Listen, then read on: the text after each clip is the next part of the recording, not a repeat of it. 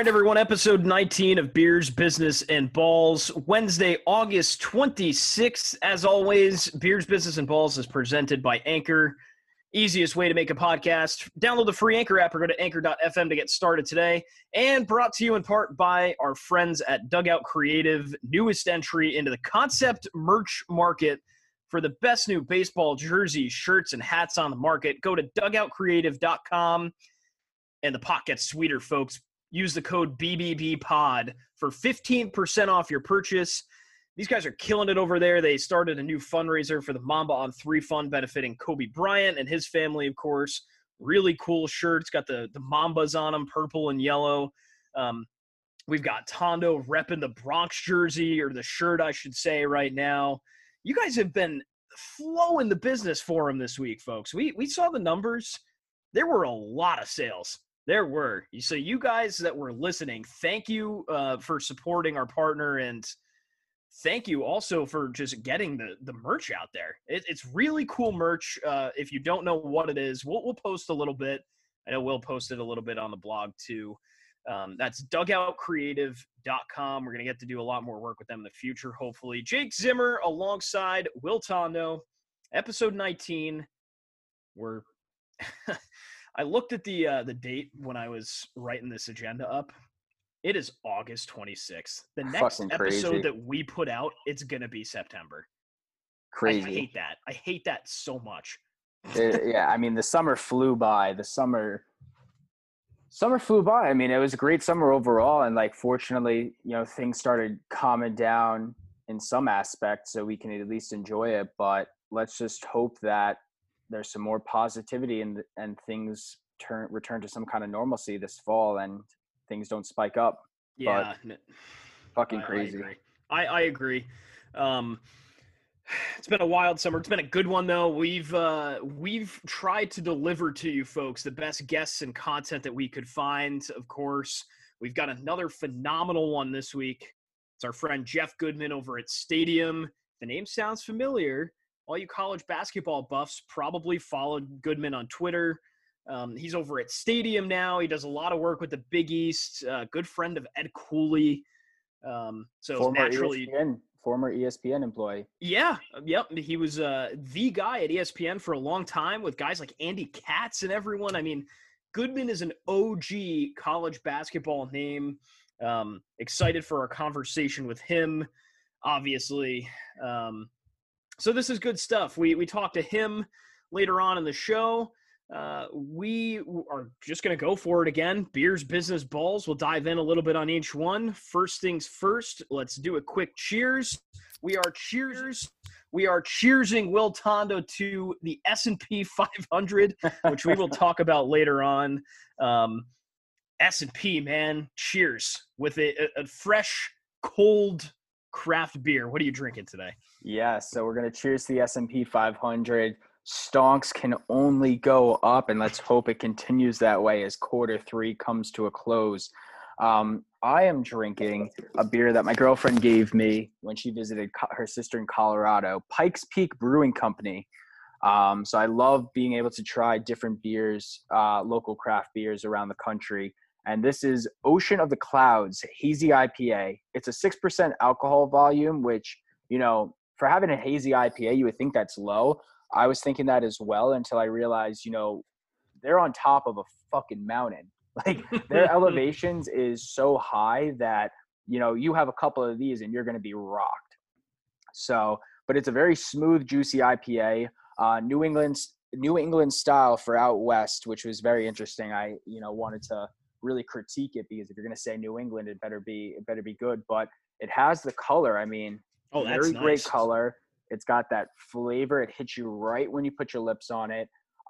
Even after traveling in an airplane, it still was very, very good. And I'm going to give it a 3.75. Nice. I have a 6-pack that I'm willing to share, and I'm enjoying it a lot so far.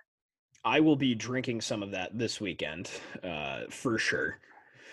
Yeah, you make a great point about how the elevation is so screwed up out there, and you get really I think in Utah, the laws are twofold, right? It's you can't have a beer over 4.5% or 5% in certain parts of the state because number one, the elevation, but number two, the Mormon laws just haven't caught up.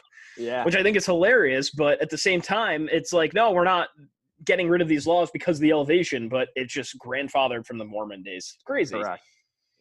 But no, going back to Utah, not only because of the Mormon laws with the alcohol percentage, but like you can only get X amount of beers or just cocktails in general because not only the laws, but you're going to get fucked up being at that high elevation. So it's interesting to see the different aspects of alcohol and beverage drinking across the country.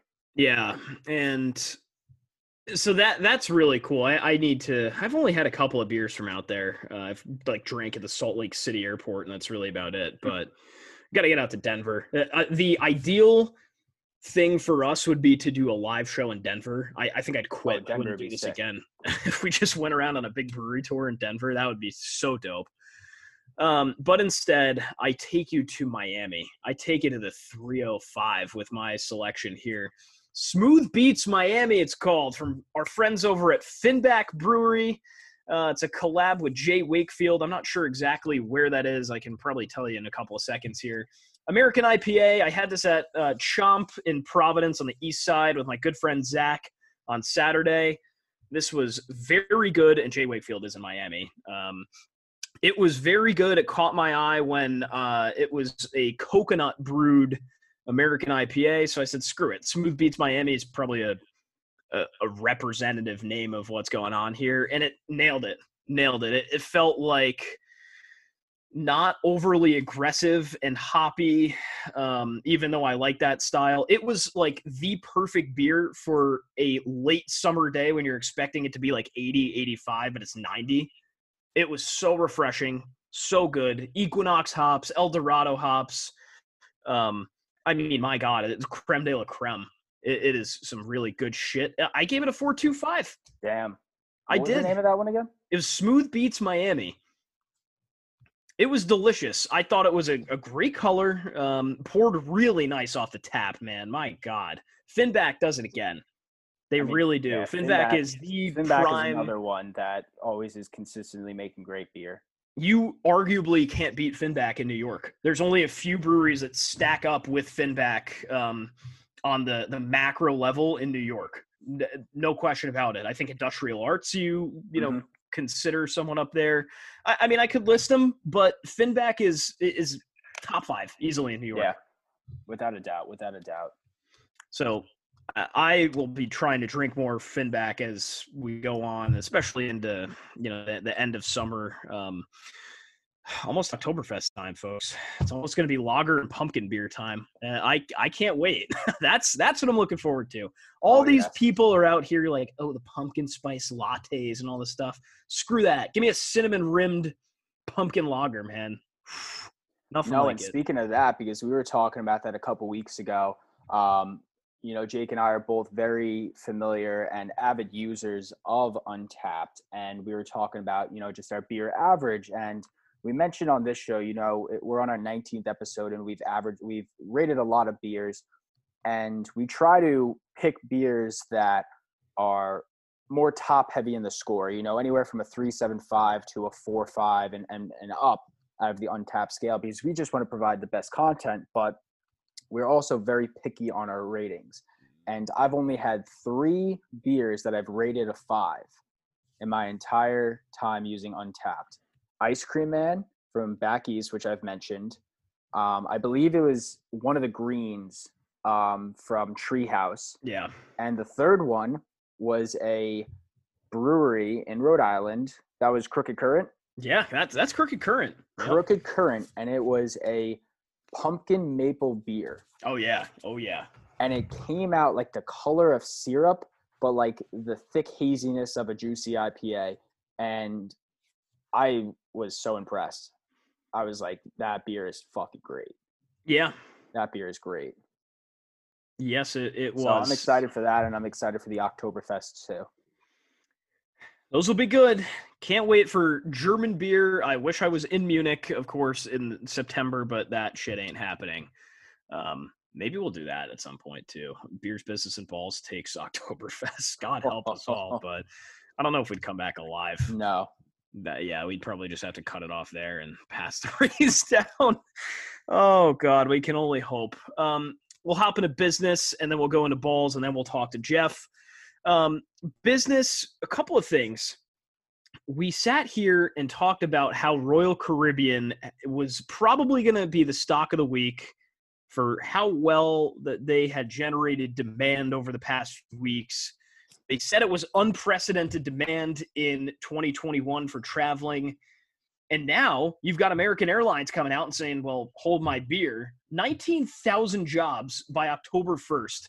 And they cite weak travel demand. Experts say it won't rebound for years. What gives? We see such conflicting evidence across the board on hospitality companies. Some of them are saying they have great demand. Others are saying they're not. American Airlines gets a chopping block today with 19,000 jobs.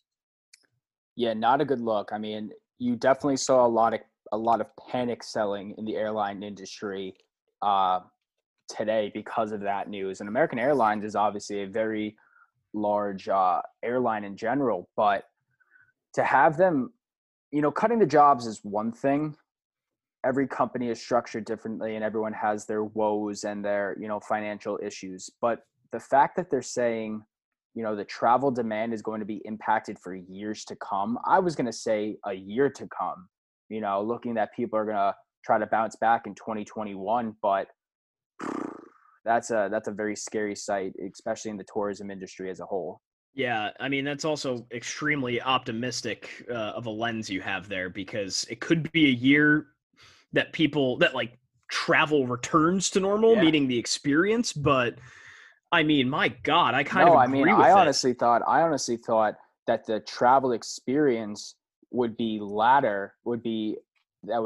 not come back to normalcy for years to come. I thought people were just wanted to get out of the fucking house, and now that they have more, a lot of, let's say, like, more income, even though that's not really the case, but between just like not spending as much and not traveling as much and stimulus bills and additional revenue streams, that people have the money and have been cooped up in the house for, months to a year, that they just want to get out of the house and travel. But I think that's I feel like you're going to be wearing a mask on a plane for the rest of their lives. Yeah, it could be. The thing is, I think the data is now showing that a lot of the people that weren't traveling before, like, it's just the young people that feel that way now. They feel cooped up. They want to go. It hasn't caught up to those, 50 to 70-year-old adults. They don't want to go anywhere still. And I can't really say I blame them, but this isn't good. It's not good for travel. And I think naturally you probably get, and we'd have to look at the demographics, of course, but on cruise lines, you probably have more younger people than, just that are in general going to go on a cruise than going on a plane to vacation somewhere. Mm-hmm. Right. I think if you go on a cruise, it's generally with your family or your significant other or something like that. And, usually, to make a broad generalization, I think people are just younger on cruises than they are on planes. So maybe that's why. That could be one explanation. I really have no idea. Definitely something to keep an eye out.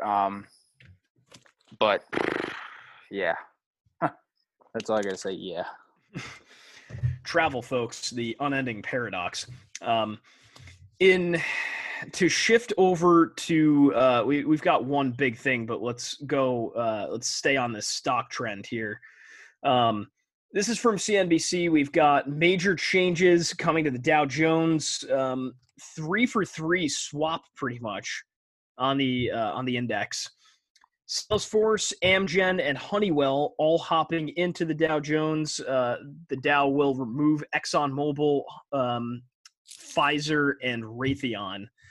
So changes are going into effect on Monday, the 31st of August. And I looked into this a lot. I couldn't figure out why they would do this, but I found out that, and this is from CNBC, quote unquote, the shakeup was prompted by Apple's decision to enact the 4-for-1 stock split, which we talked about a while ago, which would significantly reduce the benchmark's exposure to the IT sector. So basically, Dow Jones they're beefing up a little bit. They're like, what tech stocks can we get to to try to replace some of the slower growth stuff, right? Yeah, I mean, you look at Raytheon, they're not a bad stock to own. All of these aren't really bad stocks to own with Exxon and Pfizer and all this stuff, but they're making a bet on companies like Salesforce because they kind of have to. I mean, Salesforce is a big aspect of They're this. A titan. They are a titan. Of this, yes. They were in the past, like not, they were pre-COVID. They were definitely a up and coming entity, but everyone's going to need to strengthen that even more post coronavirus or during this pandemic. And another one that had a great year was Honeywell. Honeywell, which does a lot of production in Rhode Island. They were produced. They do like the Honeywell thermostats and a lot of different like building controls. Yeah, a lot of different controls and stuff. So not only from like the homeowner sector, when everyone was renovating houses because they were stuck inside and they were doing a lot of production, but they also shifted their forces to just help frontline workers, and were producing masks, and they were producing ventilators. They were doing all this kind of stuff. So, and not to mention they're leading the way in contact tracing too. Yeah, because exactly. Don't forget Gina Raimondo, governor of Rhode Island, calls up Mark Benioff and says, "What can you do for me, man? Yeah, like, how can you help me out?" And he goes, "All right, cool. I'll throw something together." Crazy. So, but, I mean, this sounds very good for Dow. I think they have their heads screwed on, and it's probably for the best. They might see a little bit of dip to start, like, oh, shit, it's been a week, and they haven't been performing. It's fine. I mean, if they're looking through the lens of, like, long-term shareholder wealth maximization, that's the best thing that Dow could have done. They'll piss off the three companies, but whatever. Exxon's not going anywhere. Pfizer's not going anywhere. Raytheon, they're going straight up, too. It's slower growth, but I mean, they had to double down for Apple. It'll slightly impact them, but in the long run, it won't. No, for sure. Stock of the week, and then we've got. Oh, yeah, go ahead. No, I was going to say also regarding a stock in the right direction, and we called it Tesla. Yeah. They hit the 2,000. Of course they did. Before the end of quarter three. Do I just sell like everything I own and buy Tesla and buy it buy nicer shit? I don't know. I'm telling you, like I said that a few weeks ago or a couple months ago. I was like, you know what? Like, I'm happy with my portfolio and I'm having a lot of net positives, but do I just buy like 2 or 3 shares of Tesla and call it a fucking day when they were at? You might make more money. Well, yeah, but that's when they were at like 1,300 a share, and I was like, like I'd rather be diverse and not just put all my eggs in one basket. But now they're fucking 2,000. You would have doubled it. We all would have. I know. But there's what is absolutely nuts, and I can't believe I'm about to say this. There's still time. There's still time because Battery Day is coming right around the corner, and as long as Elon doesn't, put his blunt smoke out on it, like everyone's good. It's going to skyrocket up, and they might hit 3,000. But that's what I'm going to say. Are we going to put the wager right here? Will Tesla hit 3,000 before December 31st, 2020? Does the winner get a Tesla stock? The loser has to buy the winner a Tesla stock. Whatever price it's at. I can't agree to that. There's no shot I'm doing that. My bet right now, though, is yes. I think they do it by the end of Q3. Battery Day is scheduled for as long as it happens. If Battery Day happens when it's supposed to in September, they are going to hit 3,000 before the end of Q3. That is, I will, yeah. My credibility is on the line here, folks. I'm willing to do that. I think it's going to happen. So Battery Day is when they go in and they show the technology being made, and all the shareholders are invited to it. So you can go virtually on, Zoom or WebEx or whatever they're doing. And basically the Tesla guys, it's exactly what it sounds like. They take you around the facility, they show you what they're doing, and they explain to you why their batteries are better than the typical, pure lead, VRLA, all that good stuff, right? This should be good because it's going to open up the consumer's eyes and be like, oh shit, yeah, they're doing really well. Let me invest a little more and double down, or no, I'm out. Right? This is going to be fun. We're going to revisit this episode and be like, you fucking morons, or you guys are geniuses. So I couldn't tell you which one it is, though. we talked about the Dow. Let's talk about S&P. They are the stock of the week, folks. We talked about them last episode. They finally hit their all-time high. $3,400. Unbelievable. $3,400. S&P has now hit, I'm going to look this up. They were flirting with their all-time high for a while. It was, they got close. They got real close as the weeks went on. They got up to 32.35. They got on to, up into the 33s, 34.43. That's what we're at. It's incredible. It really is. So good for them. Stock of the week, folks. There's still time on S&P. Oh, man. So much money in this world. And going on top of that, I mean, Jeff Bezos is the first person to be worth $200 billion. Yeah, that's going to be – it's a race to $1 trillion for him too. We won't make any predictions on that yet, though. No. That'll happen. This is kind of a proxy business thing before we go into balls real quick. KFC, when you think of Kentucky Fried Chicken, folks, you think of it's finger licking good. And you think of, what the hell is his name? Colonel Sanders, right? They are ditching it. They're ditching its finger licking good because out of all things, they don't want you licking your fingers. They said it is, quote unquote, inappropriate right now. And they said after that, they're not parting ways with it, but they're just pausing it. Is this the right call, or is this hilarious, or is it both? I think it's funny because it gives them attention. It was kind of like when IHOP turned to IHOB. Yeah, International House of Burgers. And then switched back, and it cost them money, but it gave them so much attention. It's a good marketing scheme. And I mean, it's trending now. When's the last time KFC trended? It's been a long time. When they were questionable that it was horse meat with Taco Bell. Yeah, that's bad. So I think it's funny. It's funny marketing. I think so too, but I don't know. I'm going with the hilarious bucket. Yeah. All right, and on to balls, folks. Playoff sports, and I say that with air quotes, playoffs, right? We talked about this a ton over the past couple of weeks. Is it really a playoff? Whatever. They're happening now, which is good. I'm very grateful, let me be clear, that sports are happening and that there is a playoff in basketball and hockey. So we're good. That's fine. I have personally loved watching the NBA. At this point, I've loved listening to our boy Tim Sinclair, which shout out to Tim Sinclair. He's a new PA announcer with the Chicago Bears. Good stuff. Dope. That's sick. That is baller, sick. And he is a Beers Business and Balls alumni before he had that gig. Let it be clear. Couple of storylines for you in the NBA. This has been a lot of decent stuff has been playing out too. I think more than really anyone thought at this point. LeBron and his dream team, right? His perfect duo and AD, and Alex Caruso and Kyle Kuzma. Who doesn't want those guys on their team, right? But they're facing off against a red-hot Blazers team that were coming into the playoffs. I say that now as the Lakers are up 3-1.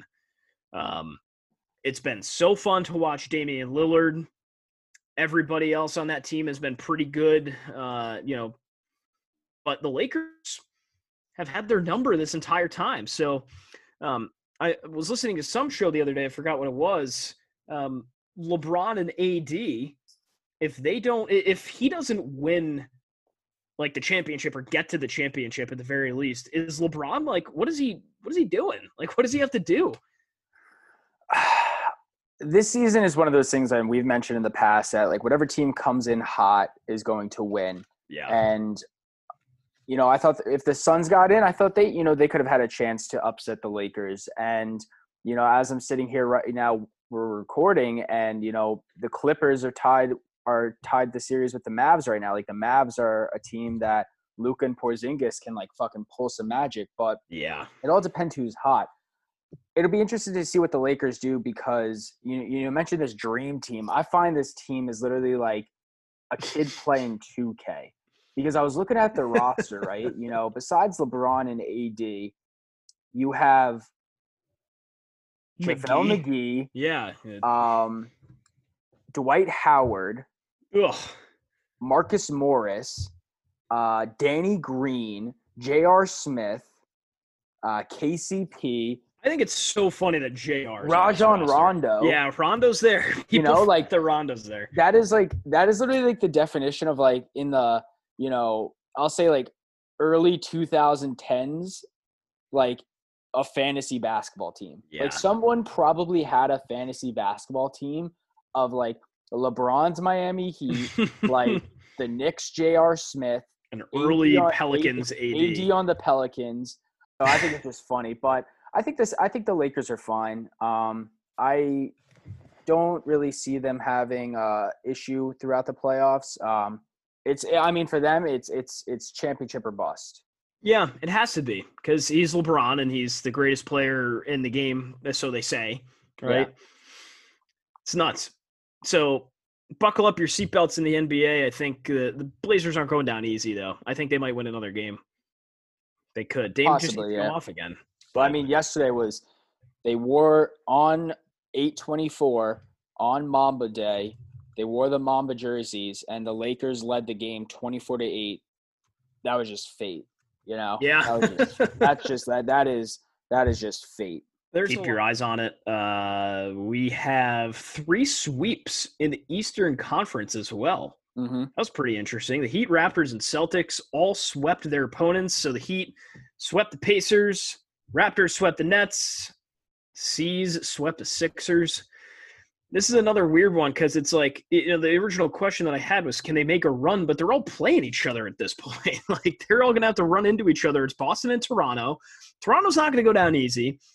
Miami will probably end up playing the Bucks, which that's no slouch. I mean, but Giannis keeps getting warned by all these guys, like on the Pacers and stuff, that the Heat are legit. So I think we might see some bloodbaths in the Eastern Conference. There was a lot of takeaways from those 3 sweeps. One being, well, I'll just list them out. The Celtics are a team that, Jason Tatum and Jaylen Brown are players to watch in the future just to kick ass. Yeah. Like, that team is going to be a good team. Like, you would think when they had Kyrie Irving or when they first signed Gordon Hayward or, having Al Horford or having Isaiah Thomas, that they needed some big name. Well, those guys are the big names now. Like, they just need a deep bench and they can make a run. It also shows that the 76ers they need to restart. I mean, they did. They just fired their head coach, but and the GM Elton Brand just came out saying we're not going to trade Ben Simmons or Joel Embiid. We're going to get more pieces around them. I don't know how when you're paying fucking Al Horford and Tobias Harris like big money 4 or 5 year contracts. So it'll be interesting to see. Like you mentioned, the Heat are a team to not fuck around with. They're serious. They are. Yep. They're ballers. The Pacers are going to need a big name player to add on to that roster if they're going to want to contend. And the Nets, it's going to be a different story next year when they have KD and Kyrie at full health. Oh yeah. And LeVert and Dinwiddie and Jared Allen, so I'm not worried about them. And the Raptors, I think, are the team that are going to come out of the East and go to the championship for back-to-back. Wow. I don't think they'll win the championship, but they'll come out of the East. Well, that leads us into talking about the Bucks too, because realistically, the Bucks are standing in their way. The Bucks are the 1 seed in the NBA. They have now the Defensive Player of the Year as of Tuesday, as Giannis Antetokounmpo wins the title. You got a potential guy that could even be the MVP next after winning Defensive Player of the Year. Why don't the Bucks have it in them to beat the Raptors? And that's tough to say, but I don't know.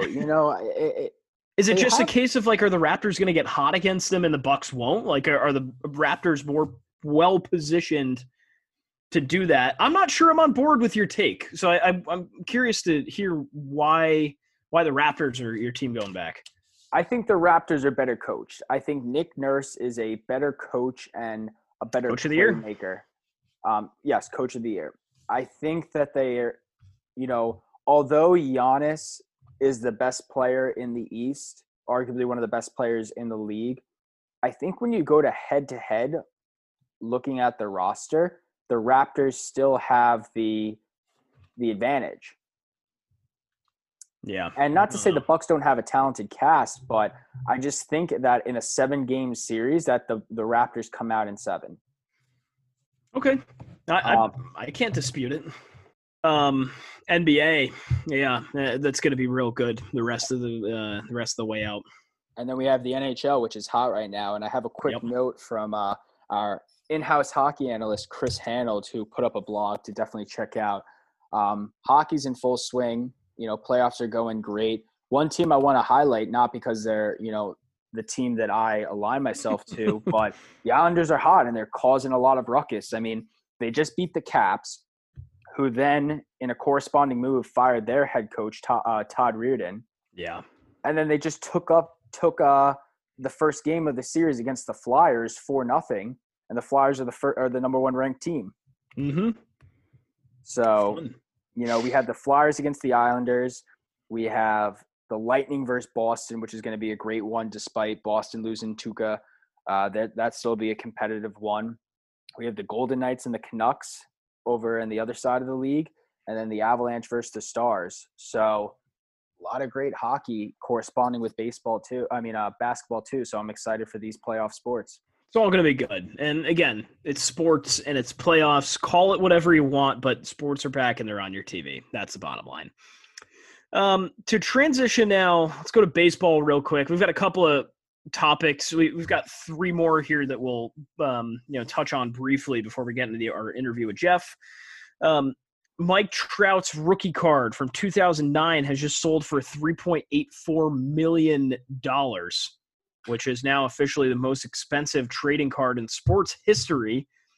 Absolutely slashed, because all you're probably like, what about that Honus Wagner card from 1909? $3.1 million. It was less.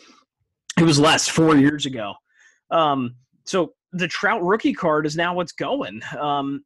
Are we going to see this be eclipsed in the next few years? My take is no. I don't think we are going to see a card sell higher for a long time than Mike Trout's rookie card. Are you saying baseball or all sports? I'm saying all sports. Baseball cards are by far the most valuable of any trading card of any sport. Baseball, I mean, there's a few things you chalk it up to. It's a historical value and all this stuff, right? So, I mean, baseball cards are unquestionably the most lucrative trading card to have, right? Based on the data you've seen in the past. It was the Wagner card, and it was a bunch of other baseball cards before, right? So I don't know. I think the only way it'll be eclipsed is if Mike Trout wins a World Series and that rookie card sells again. Yeah, if there's another card out there, I guess. Maybe he throws his signature on it. Pfft. Yeah.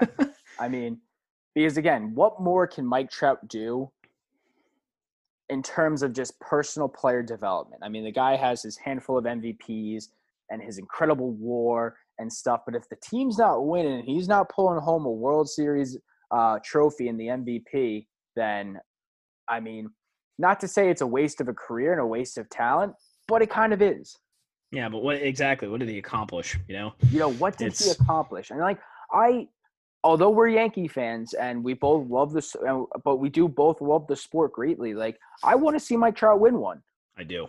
I want to see him win one in pinstripes, but I mean, that would be incredible. He ain't doing that. No. But I mean, Mike Trout does deserve at least a shot. And it sucks that the Angels can't give it to him, even this year. Yep. I know. They can't do it. And maybe they will eventually, but it's not going to be this year.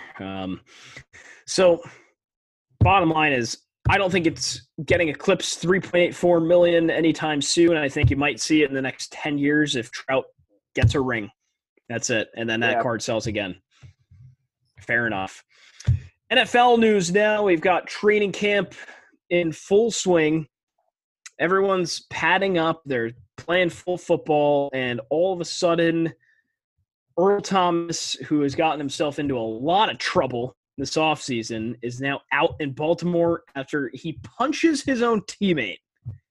Where's he going to end up? Here's my beef with this whole thing. The Cowboys or the Patriots are going to come right along and say, oh, yeah, sure, we condone this shit. Why not? Play safety for us, right? Do whatever. If you're going to make our team better. Why does he continue to piss off everybody that he is teammates with or all of his coaches and get shot after shot after shot after shot? Someone needs to make a statement and either A, not pay him anywhere close to what he was getting, or B, just don't sign him at all. Why not? Why not? The guy made $22 million for one season with the Ravens, and I don't blame the Ravens whatsoever for cutting him. I mean, that just stuff is just he punched a player, of course. Especially after the Ravens had such a good year. Obviously, they didn't equate to a Super Bowl run, but they have such a talented roster. And Earl Thomas is, he won a Super Bowl with Seattle. He's one of the top safeties in the league. He should be a veteran leader. That shit's just inexcusable. So I don't blame the Ravens for doing that. You mentioned the Cowboys and the Patriots signing him. I see those as possibilities. I mean, the Cowboys, that whole situation got weird because, Rappaport put out a report and then Jerry Jones says, you don't know what you're talking about. Like, we're not out, we're in, but we're also out. It was just whole weird. The Patriots, I mean, they could sign him, but if they're going to tank, what's the point of signing him? A couple possible places that I see him going.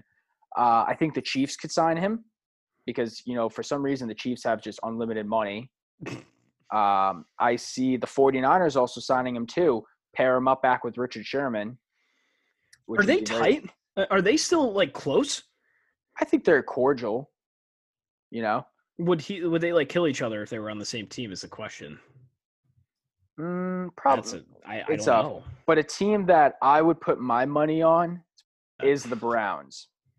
Oh, Jesus Christ. Well, listen, they just lost their rookie, the safety Grant, to a season-ending Achilles injury. They are another team that is, building this talented roster and have nothing to show for it. If they want to make the playoffs, they're going to need to fortify a stronger defense, and culture or not, they'll make pieces fit. And if they don't fit, they just want the talent. I think the Browns sign Earl Thomas. Taking him away from an AFC rival, a division rival. Okay. I weirdly see it. I don't know that it happens, though. I don't think the Browns have the stones for it. You never know.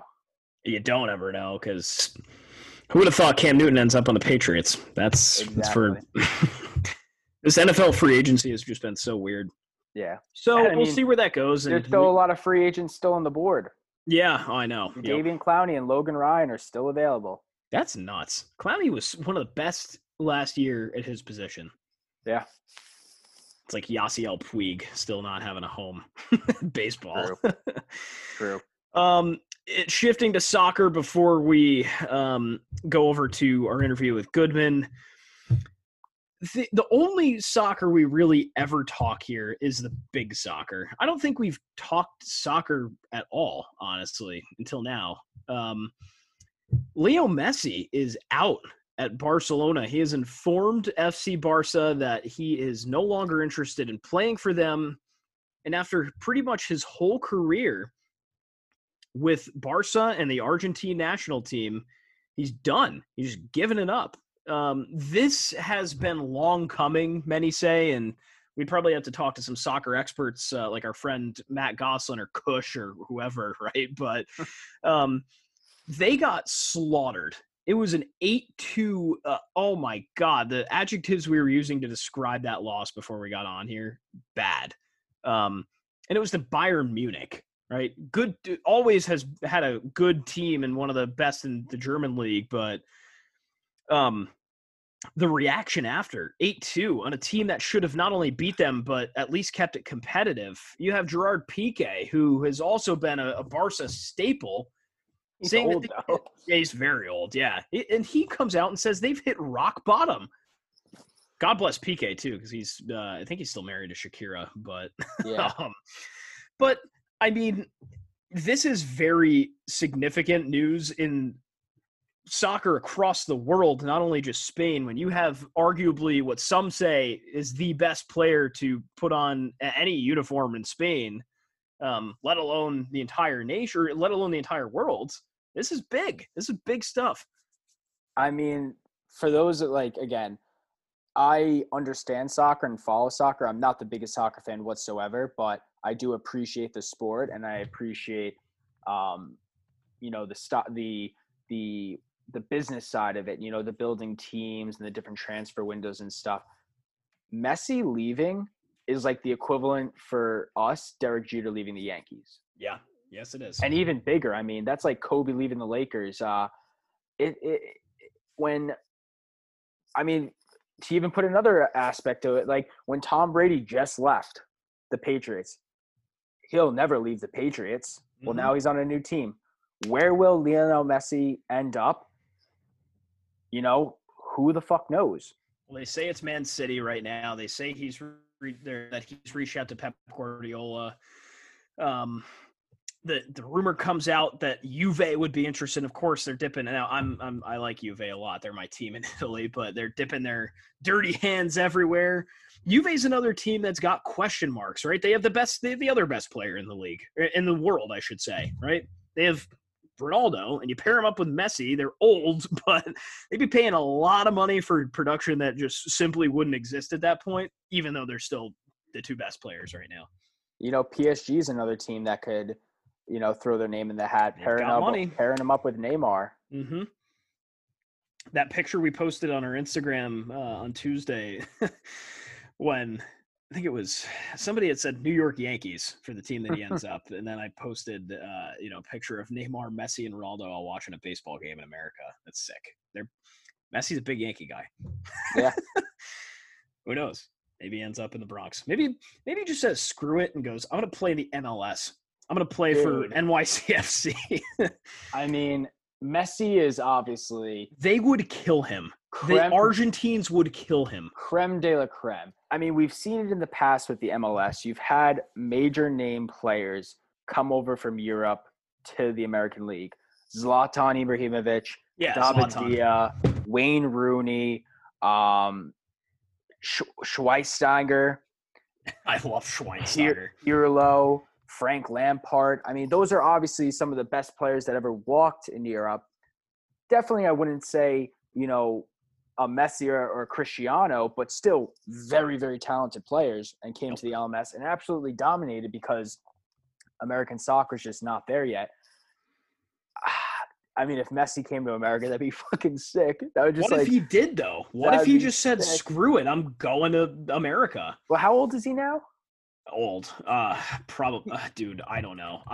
I'll tell you in a couple seconds. Ready? He is, you want to guess? 34.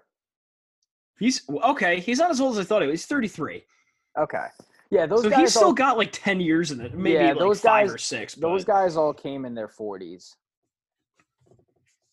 And absolutely fucking destroyed the league, beating up on 20-year-olds. What if should I piss Twitter off again and write an article that says that Messi should go play for NYCFC? Yes, please. I expect that tonight. Oh, God. Don't count on it. I don't have nearly enough soccer knowledge for that. This is something I'm going to be following a lot because he realistically, he'll end up on a team like Man City or PSG or anywhere in the EPL. I'm sure he would have no problem going to. I wouldn't hate him going to the Italian league. I'm worried about Juve now, though. They got a lot of guys that, jump ship or transferred or whatever. So maybe he does fill a hole. I don't know. Come to Sevilla. That is a place that he is not going. Come to Sevilla. He's done with the La Liga for a bit, I would assume. And if he did, the thing about in Spain, he's not going to the team in Spain. There's no shot. No. It's like, I got to make my mark on, because they all grew, all the Sevilla people, they love him, but whenever they're playing against him, they booed the shit out of him, whatever. And that's talking soccer. That was soccer. All right. Football fun. That is Foosball fun. I like that. Football fun or foosball, depending on if you've watched Waterboy with Bobby Boucher. Let's hop into our interview. That about does it for us. Hope you stick around for this interview, folks, because you've got a treat with Jeff Goodman. Again, one of the elite college basketball minds, aside from our friend John Fanta, of course. That man is God. Fanta.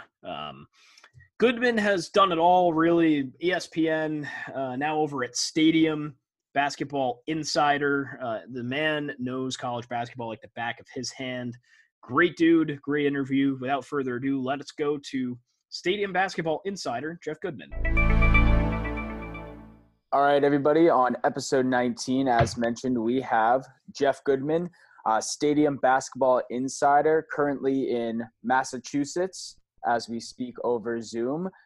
He's covering all things college basketball from CBS Sports to Fox to ESPN, now over at Stadium. Jeff, how are we doing? What's up, guys? How are you? Everything good? Can't complain over here. We can't believe that the summer already flew by, but we're hanging in there. I don't know if flew by is the right term for Yeah, this summer, but we got through it, right? Yeah. We got through it. We quite literally stumbled from point A to, what is this now? I think the whole joke on Twitter is like, all right, it's March 150th right now or something. But literally. Yeah, it doesn't feel like we've gone very far, does it? No.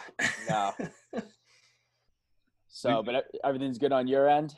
Yeah, I mean, it's as good as it can be, right? We've got NBA games. That's good. Maybe we'll get college football here in a little bit. The big thing for me is obviously, I got a daughter who's a junior in high school, is school and for kids around the country. And, you see it everywhere now with a lot of the universities. I think they were taking a lot of their money, getting them on campus, getting them in their housing, and then going online. And, my daughter's at a private school around here in Massachusetts. She's a junior in high school, and she's going 2 days a week in class. And then the other 3 days, she's just like studying at home, I guess, like nothing else, no remote classes or anything like that. They've kind of split it up. So I think that's kind of my biggest concern, is just kind of what all this does for kids down the road. Like, everybody's missing like a year and a half of school. That's not good, especially for kids that are like, 7, 8, 9, 10 years old. Like that's important at that age. Probably more important that age than it is for my daughter. Well, the plug for your daughter is actually really good, because she seems to be making very much of a use of her time with her new Instagram endeavor. I mean, my God, the guests she's been pulling on her interview series are incredible. So props to her. I think so that we don't screw it up, I think it's at Good Sports Media. Is that what it is on Instagram? That is true. And most of the guests have been on her own. Like, I've helped her with a few. Yep. You could see a few of the college basketball guests, I probably helped her with, but like Adam Schefter on her own. She came down one day and she was like, "Do you know who Field Yates is? I got him tomorrow." God. I'm like, no, I know Field well. Like, why didn't you drop my name? And the best part is, a lot of the people that you'll have on, at the very end, she'll kind of make mention to, well, my dad this, my dad, I don't know, whatever. And a couple of them have been like, "Oh, is your dad Jeff Goodman?" It's like, yeah. And they're like, "Why didn't you say that earlier?" And I give her credit, though. I'd much rather her do it this way, where people aren't doing it feeling like they have to because of me or anything like that. They're doing it because they want to do it. And it is very cool to see this, and to watch her do it this pandemic, and take advantage of some time when a lot of kids are sitting on their ass and not doing anything. And at least she's kind of getting better socially, at least. That's awesome. And that's a great question. I mean, you mentioned how your daughter never really mentioned her dad, but we want to talk about her dad. So introduce yourself to the listeners. Who is Jeff Goodman? Oh, shit. Great question. This is hard-hitting journalism, man. Come on. I know. I knew I wanted to do this when I was like 13, guys. Like, I interviewed James Worthy when I was 14 years old, and went to the hotel in Boston and stalked the players. The Lakers were playing the Celtics, and I think they were there the day before the game, and probably come back to the hotel from practice. And went up to James Worthy and Michael Cooper and asked them, if it was me and my buddy, if we could do a an interview with them for our school newspaper. We didn't even do anything for the school newspaper. We completely made it up. And they said, yes, call us at the hotel later. And we were going back on the bus back to Framingham, Massachusetts, where we lived, and thinking, oh, shit, this is real. Like, we don't have any questions. We don't have a way to record it. So we ended up doing that, and I kind of got hooked after that, and, started interviewing players when I was younger, writing stories, freelancing when I was in high school, then went to Arizona and got pretty much hooked on college hoops there. And from there got into basketball recruiting with Scout, and lucked out that Fox bought Scout. And I begged the editor at Fox to let me write a column once a week in 2006 for college hoops while I was still doing all the recruiting full time. And I got paid $50 a story for that. And it turned into where I then did 2 years of both full-time recruiting, full-time college hoops, and then went to just college hoops. But yeah, just kind of been really fortunate, to be honest, that for the most part of my, career in terms of working professionally, other than I had a stint at Enterprise Rent-A-Car out of college that lasted about 2 months. And then I did public relations for a biotech firm for a couple of years. But after that, I haven't worked a day in my life. So you made a great point. You knew you wanted to do this since you were 13. When you were 13 years old, was what you're doing now the dream job, or where did you ultimately want to get to when you were that young and finding out you had a passion for reporting and telling stories, and where did you think that would take you? Yeah, I just didn't know. I mean, listen, I remember meeting with somebody out of college, and I was getting ready to graduate from Arizona, and I met with somebody back in Boston that ran one of the big, like, it was called Scripps Howard. It was like the Associated Press back then. And he said to me, he's like, listen, you're a white male. You got no chance of getting in this industry now. And I'm like, what? Really?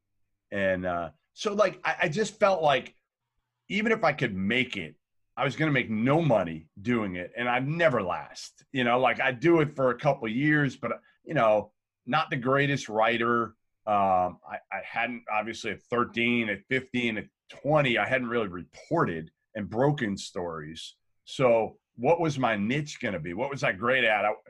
Back then you're thinking all I was a writer, obviously, and wanted to be. I guess my dream job, if you had told me at 13, was to write for the Boston Globe, covering the Boston Celtics.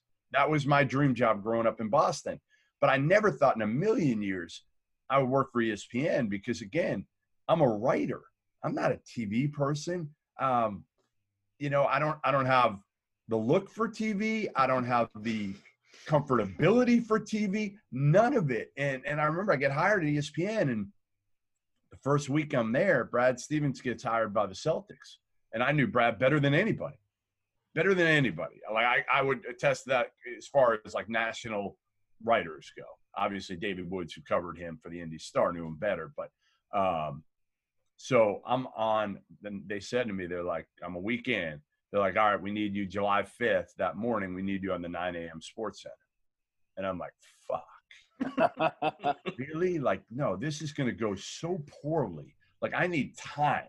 And right when you hear the word Sports Center, we all grew up, right? You grew up watching it. You're like, no, I can't. And luckily, I had Janine Edwards there with me. And she actually kind of interviewed me instead of me having to do it on my own.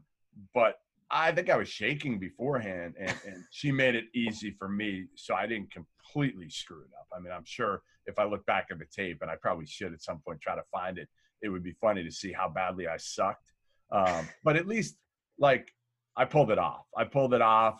And so it's been a cool ride for me overall to again, have the written platform, have a chance to do TV, have a chance to do a podcast, and more than anything, just have a chance to have a job that I'm passionate about and I'm still passionate about, 25 years later.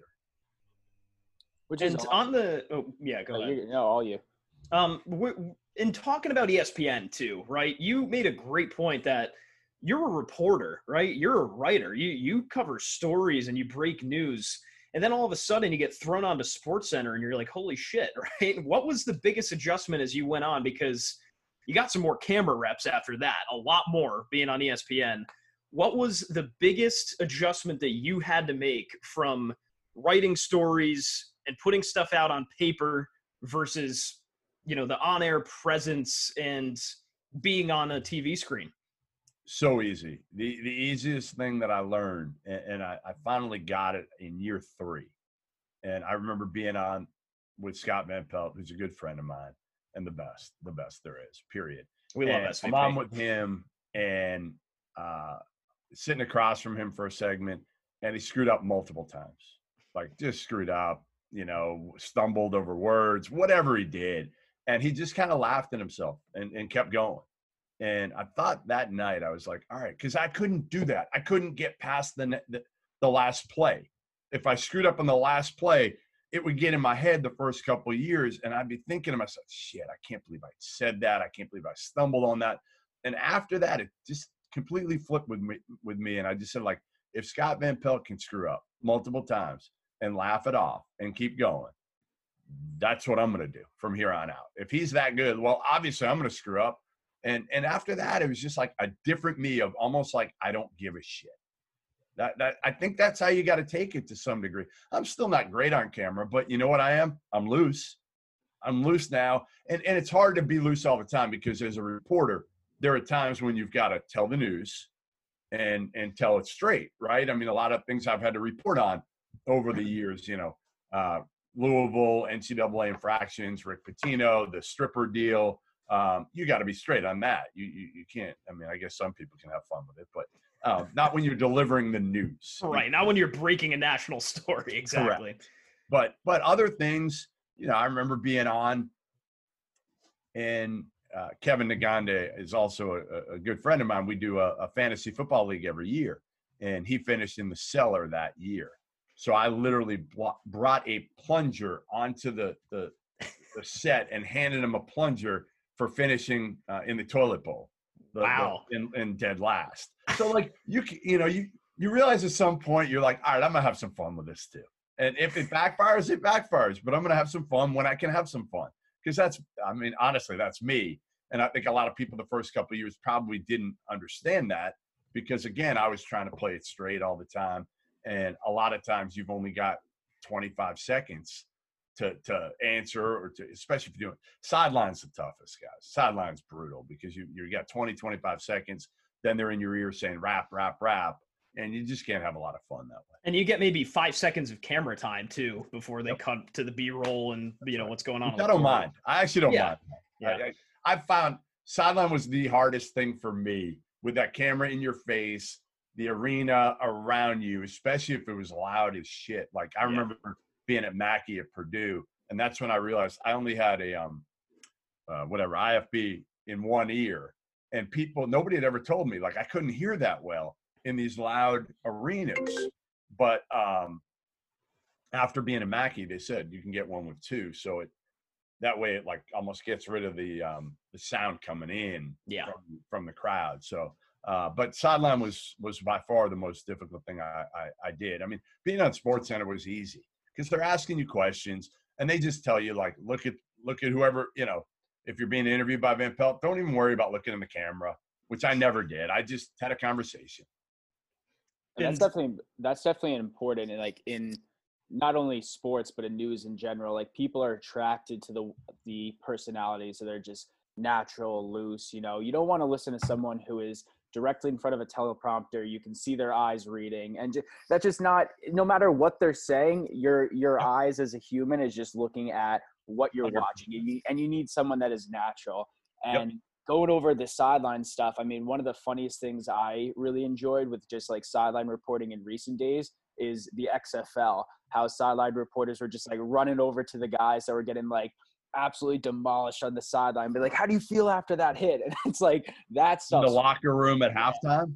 Exactly. I mean, that was nuts. I'm watching it. I'm like, that access is almost, it's insane. I mean, I could probably get it at certain college basketball programs, but I've never even thought of it. Like the most I've done is interviewing guys while play is going on. Mm-hmm.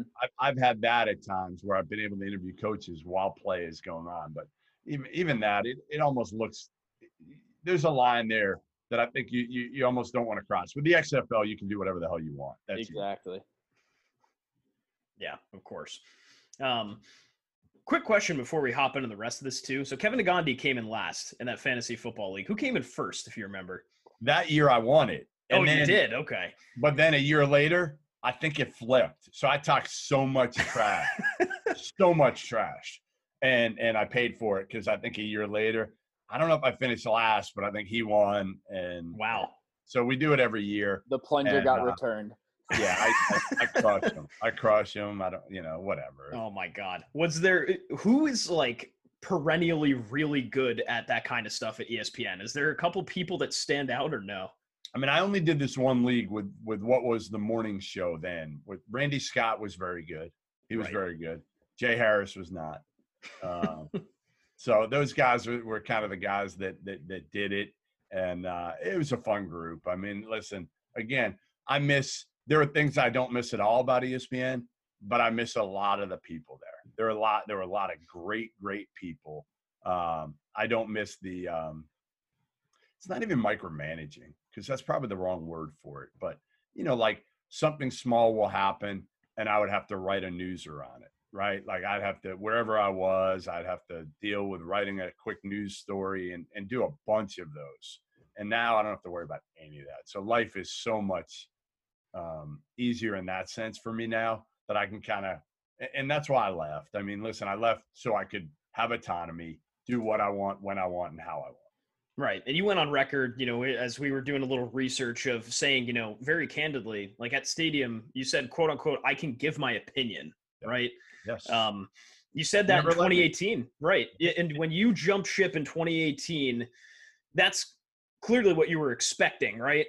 Number one, would you say that in your new role is what you can do a lot more of? Are your expectations fulfilled that you can put your, thoughts and 2 cents into a story? And number two, the testimonies on ESPN and working there, they're so similar across the board from the people that did jump ship. So I don't know. That must say something about, what kind of culture was there, for better or for worse.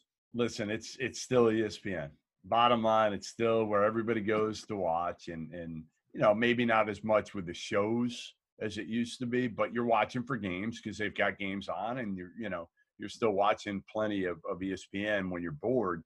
But yeah, I mean, I think it was frustrating to me that I couldn't give my opinion when I felt like I had more information than anybody else who was giving their opinion on college basketball. Like I would flip it and see Stephen A. Smith talking about college basketball and giving his opinion.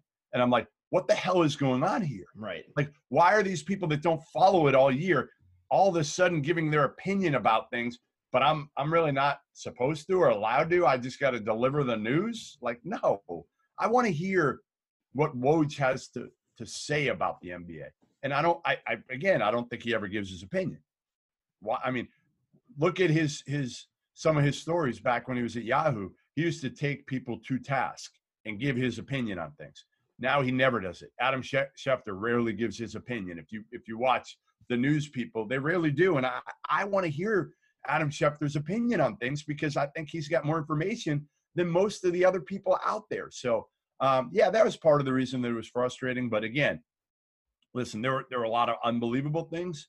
That the last year was tough for me. I mean, being sent to Lithuania to cover the Ball family.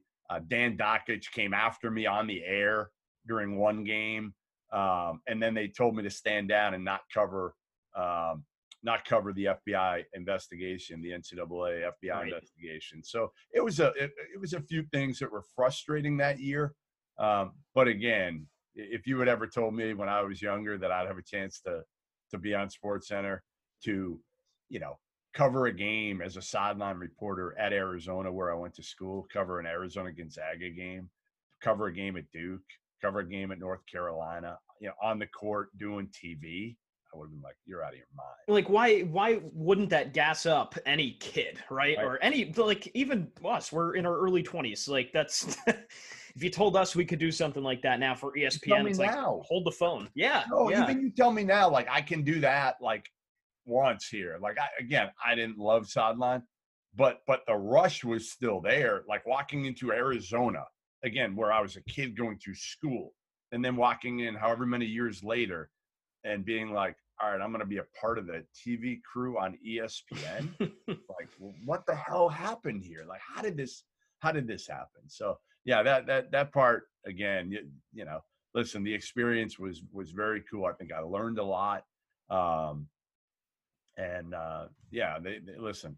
Bottom line is ESPN's always going to be ESPN. Exactly. And you bring up a point, talking about your last year in ESPN. You covered the Ball brothers, LaMelo and LiAngelo, while they were in Lithuania. Putting the controversy aside, what were some of the most fascinating things you learned from the Ball family and the Ball brothers, and just your experience in Lithuania, covering that whole story as it unfolded? So I learned that LeVar in small doses is great. Great. An hour here, 2 hours there, fine. 10 days?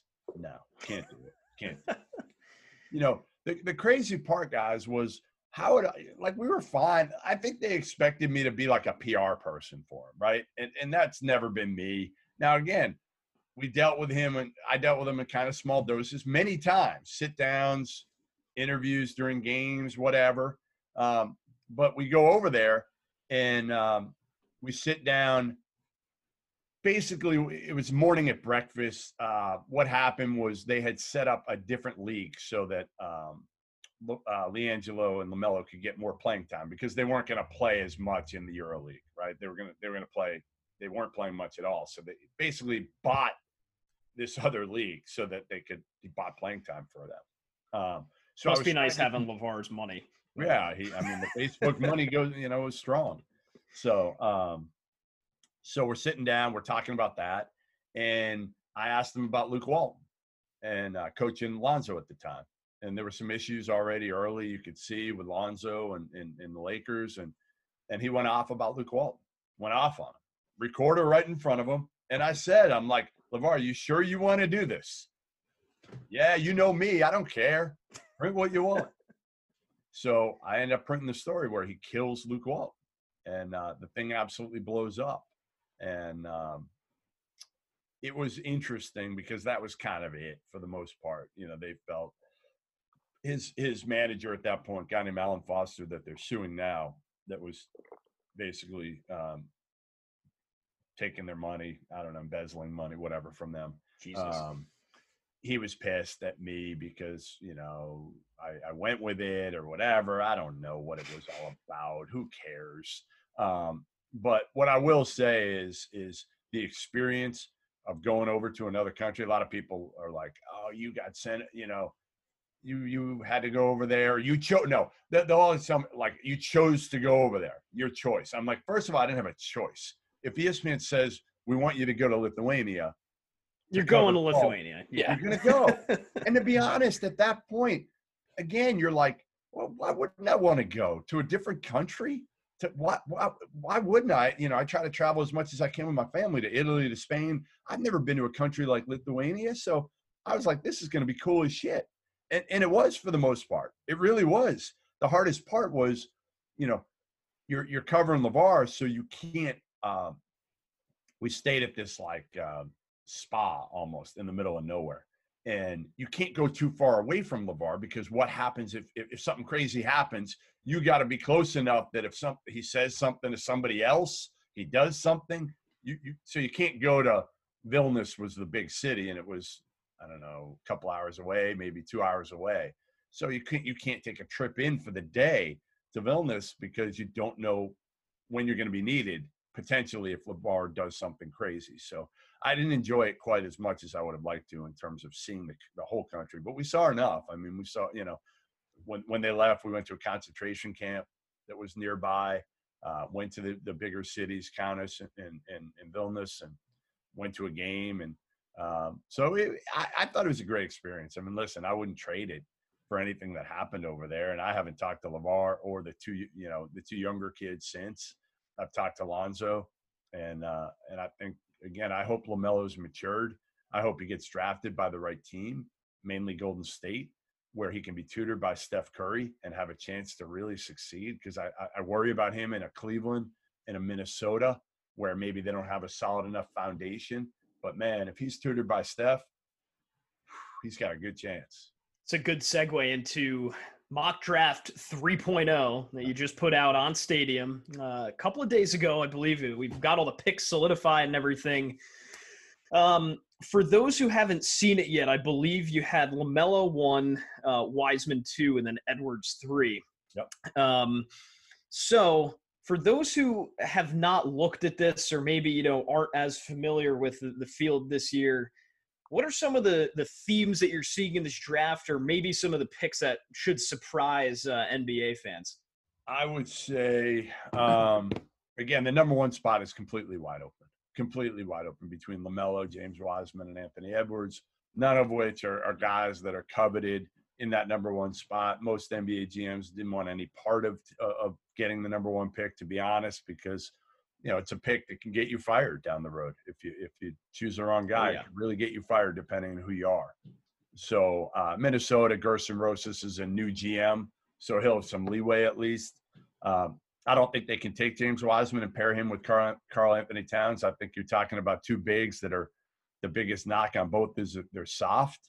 So I don't think you can put them together. So I think Minnesota goes LaMelo. I really do. I think most people haven't taken Anthony Edwards. There are a lot, way more red flags with Anthony Edwards from NBA teams than there are LaMelo Ball. Wow.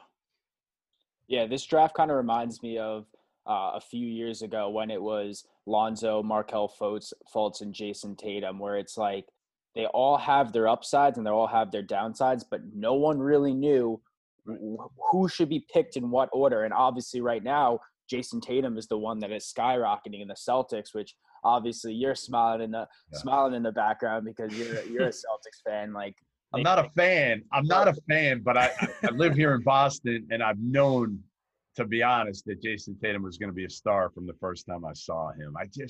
He had that it. I don't know. I think he's going to be a top 5 player in the NBA. Unquestionably, yeah.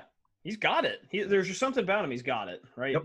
So, and then we'll go kind of rapid fire here about just some picks that you have in this draft. I got to look at my mock here as we're going. Yeah. Well, actually, not really picks, I should say, but Obi Toppin, you had him at number 4. Can he slip out of the top 5? He could, sure. I don't think he will. I think he's the safest of all these picks. I mean, I'm actually surprised he's not going to be talked about more getting in the top 3 than he would slipping out of the top 5. Because the one thing you get with Obi Toppin, you can get a small ball 5-man who's super athletic, freak athlete. He's long. He could shoot it now. I mean, not great, but he could shoot it from 3, and I think he'll be a capable, shooter from 18 feet. And obviously the big knock on him is defensively. But I think if you put him in the right system, he could be a decent defender. And I just think, again, yeah, his ceiling isn't as high as some of these other dudes, but I think his floor is higher than most of them. Who would you say would be the diamond in the rough in the draft? Patrick Williams is the guy for me. And you could actually put both Florida State guys in the conversation, Devin Vassell and Pat Williams. But I love Pat Williams. He's a man. He can guard multiple positions. He's that multi-dimensional forward that everybody likes right now. He's so much bigger and stronger than a lot of those dudes. So you can throw him in an NBA game right now. Again, he'll guard guys.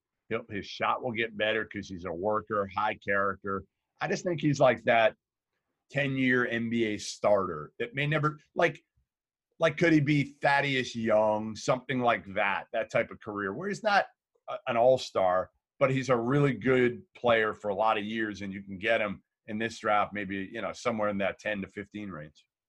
Is Tyrese Halliburton going to fit in with the New York Knicks? I think a lot of people say that the Knicks need to take him. Where does he fit into this big old rebuild? Well, if you're the Knicks, you take the best player available. You don't worry about position. You need so much on that team. Just try to get the guy that you think has a chance to be, I don't think listen, somebody's going to come out of this draft and be an NBA All-Star. We don't know who the hell it is. I mean, honestly, this draft, good luck figuring it out right now. But I would say if you're the Knicks and at 8 you think somebody fits that bill, don't take Tyrese Halliburton because you need a point guard. I think Halliburton's a good player, but he's not a great athlete. His shot mechanics need to change for his release, but he makes them. I think he's just a good point guard. I think what he is a starting point guard on a non-playoff team or a point guard who comes off the bench for a really good team. I wonder if that's what the Knicks will do if they just take him because he's, again, a starting point guard for a non-playoff team and then package some guys up. And if they find themselves contending, then accelerate the rebuild Knicks? A little bit. Are you guys Knicks fans? We identify as Knicks fans, Right, unfortunately. so that's fine. I'll ask you that. I'll throw it back on you. Do you have confidence in Leon Rose and Worldwide West? No. I don't either. But so many people argue with me out there. They think Worldwide West and Leon Rose are going to save the day and get this, franchise back to relevance. I'm like, what? Let's first look at who hired them. That's the thing. Right? The thing. I mean, the Knicks, is it a bad move to hire these guys? I don't think so. They needed something and they needed the name. And hiring Tibbs as the coach, I don't hate it. I don't love it. It's one of those things, but Wouldn't you rather have like a Ty Lue, and Ty might not have taken it, but let's just say for argument's sake, a guy like that is a player's coach that can attract free agents because guys don't want to play for. I thought Fizdale was the answer, so not an answer, but at least similar to Ty Lue that when his time in Miami, everyone's like, oh, I love Fizz, he's a great. But you player. need a player. To me, you need a former player Look at Doc Rivers, right? Everybody wants to play for Doc. Why? Part of it is he doesn't even practice. Players all know that. He doesn't practice. It's great, playing for Doc. Ty Lue, similar. He learned from Doc. Those former players that are mellow. I mean, there's other guys too. Brad Stevens has some of that in him too, where players other than Kyrie love playing for him. And I don't even, include Kyrie because I don't think he likes playing for anybody. I don't think it matters who he played for. But I'm with you. Tibbs is fine. He's fine. But ultimately, if you're the Knicks, you have to secure free agents. And is the combination of Leon Rose and Tibbs and Worldwide West going to get Devin Booker to New York or Karl Anthony Towns? Yeah, he's fine. He's fine as your number 2 guy. But he's not a number 1 guy. We see that. Yeah. So we've only got a couple more. I know it's horrible.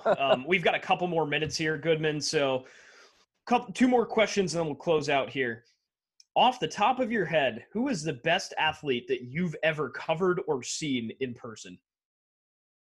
The best athlete I've ever covered or seen in person. I guess you'd have to say LeBron or Zion right now.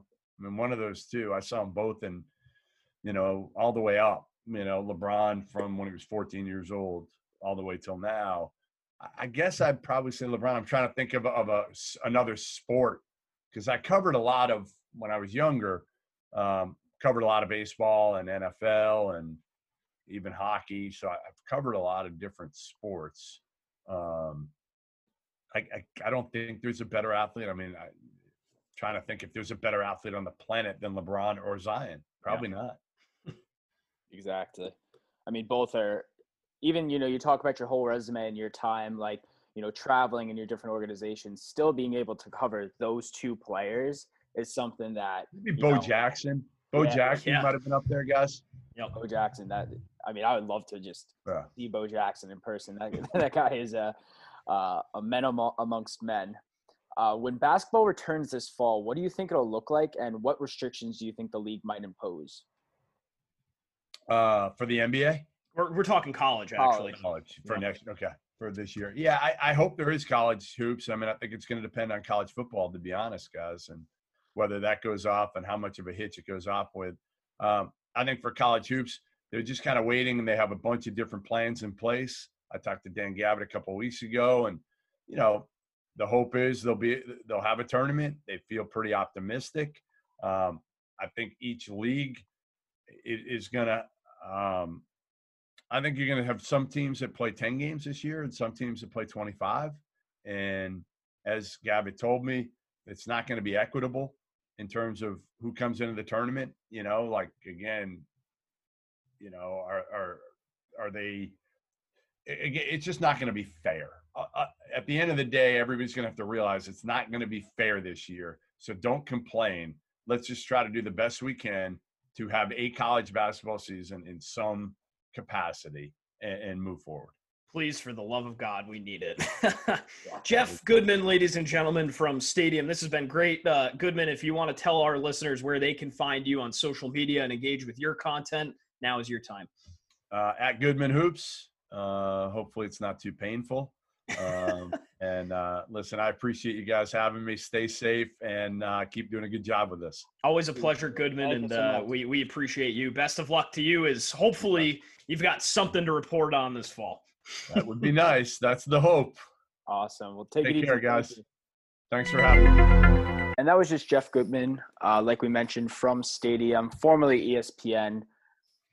After speaking with him, I mean, I'm excited for the NBA draft. I'm excited for not only the completion of the NBA season, but college basketball. Let's hope and knock on wood that it happens. Maybe they'll adapt the bubble system too, because I just want March Madness in 2021. But I mean, great interview overall, and the guy is full of knowledge. So we were very lucky to have him on.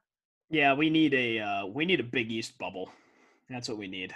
Yes. We need a Big East pod of some sort, and sign me up to do the fucking public address there. Sign me up. I'll pack my shit up and work from wherever I need to be. That would be so sick. Bring it to Providence. Oh my God. Imagine if they did it at Alumni Hall in Providence. That'd be sick. No one would. No one would come. It's the farthest East team in the Big East. No one's going to Providence. I wish. I don't know. Positivity Corner. We plugged Taco Bell before in this episode, weirdly enough, and we've got more Taco Bell for you in Positivity Corner of all places. Yeah, so though Taco Bell took away the quesarito from the menu, which is not so Positivity Corner. Down in Clarksville, Tennessee, Sonja Frazier, a Taco Bell employee, is being praised for saving a man's life after he passed out and was unresponsive in the drive-thru. So she was working. She noticed that the drive-thru was at a dead stop. People were honking. People were flipping out. And one of the managers looked on the camera and saw the car was parked in the wrong way. And it started to roll and was blocking. So Sonja ran out and saw that the man was leaved over in the driver's seat and unresponsive. So she rushed over, called the ambulance, was trying to assist the man, and started performing CPR as they were waiting for the ambulance, which is crazy enough. You would think that back then, anyone, if this is happening, right away you're saying, okay, I need to perform CPR. But we're living in an age of COVID where, do you really want to put your perform mouth to mouth on somebody? Yeah. Which is like, I mean, crazy enough. Like, obviously you're like in an act of service like this, you're just trying to rescue the person. But with everything going on, she risked her own life because she could receive COVID and, she could have lost her financial means if she got sick. Yep. But no matter, she performed the CPR, and got him stable, and the ambulance arrived and brought him, and then he is recovering in the hospital. So, I mean, Taco Bell saves another life. Who would have thought? Exactly. So that's an awesome story, and we want to obviously highlight that as well. Taco Bell, I don't know. When's the last time you've had Taco Bell? It's probably been a few years for me. Not a few years. Year and a half, max? Probably a year and a half. Yeah, we were still in school a year and a half ago, so yeah, probably a year and a half. I'm going to go get a quesarito. Well, not a quesarito. Crunchy gordita. Yeah, you can't get a quesarito now. God forbid Crunchy you gordita. start. God. Great story, though. I mean, I guess the reason why we do this is because this was your idea, and it was there's so much stupid negative crap in the world right now, and if we say this jokingly, we throw some jokes in there every now and then, but I mean, at the end of the day, you have to find like just small moments of positivity in places where you don't have it, right? Who would have thought? Like the reason why we're laughing about like a Taco Bell is because who would have thought that this happens at a Taco Bell, right? Who would have thought a man's life gets saved at a Taco Bell? Yeah. So it's all good stuff all around. That is our show, folks. That was episode 19. We thank you dearly. Couple of housekeeping items here. Go to dugoutcreative.com, folks. It is incredible stuff. I still haven't bought anything. I'm going to buy some Cubs stuff probably soon. And use the code BBBPOD for literally free money. We're handing you money, 15% off your purchase. Go buy yourself a jersey, buy yourself a shirt, whatever. Buy a hat. We're getting close to the season of, October, November. There's not only going to be baseball playoffs, but you're going to have to go out with your shitty haircut because you're too lazy to go to, a barber and throw a hat on. So go buy a hat. You have no excuse. Right. And the gear is awesome. I mean, I'm wearing the Bronx shirt right now because, I'm a Yankee fan. But there's other shirts out there that I'm going to pick up too. I mean, they have the Mile High shirts inspired by the Rockies. Yeah, for the Rocks. The Tribe ones for the Indians are pretty cool. They're like you were mentioning the Chicago stuff. I think those are very sleek. So there's a lot of awesome gear, and they're making them for all 32 teams. Obviously, they're throwing in different stuff too. They just created the Fernando Tatis inspired shirt, who is right now the face of baseball. So check out their gear. I mean, they have some great stuff. It's comfortable. It's soft. It fits pretty well to your size. So definitely check them out. Use the code BBBPOD to get that 15% off. Free money. There's like $32 shirts. You get it down under $30. Who cares? Write it off. Go and write it off and say you made a charitable donation. We're not don't do that. I'm kidding. What else we got? Blog, a lot of blog stuff. We're, after lots of controversy, I think we've got some views, which is nice. We've always had the views. We just did a little bit better after that. We got a little bit more page views and some loyal viewers of our stuff. Head over to it, house-enterprise.com/the-blog. I got it. It usually takes me weeks to get the reads right when we get to this part. You know where to find us on social. You can download us, Spotify, and Anchor. But that's it. That's our show, episode 20. Hopefully, we will have our guest that was scheduled for episode 19. We had to move some things around, so stay tuned. But if not, we'll have something for you at the very least. That will do it. I'm Will. Or I just say I'm Will. There it is. There it is. I fuck this part up every single time. I am Jake. Jimmer, that's Tondo. Take it easy. Yeah. Goodbye, folks.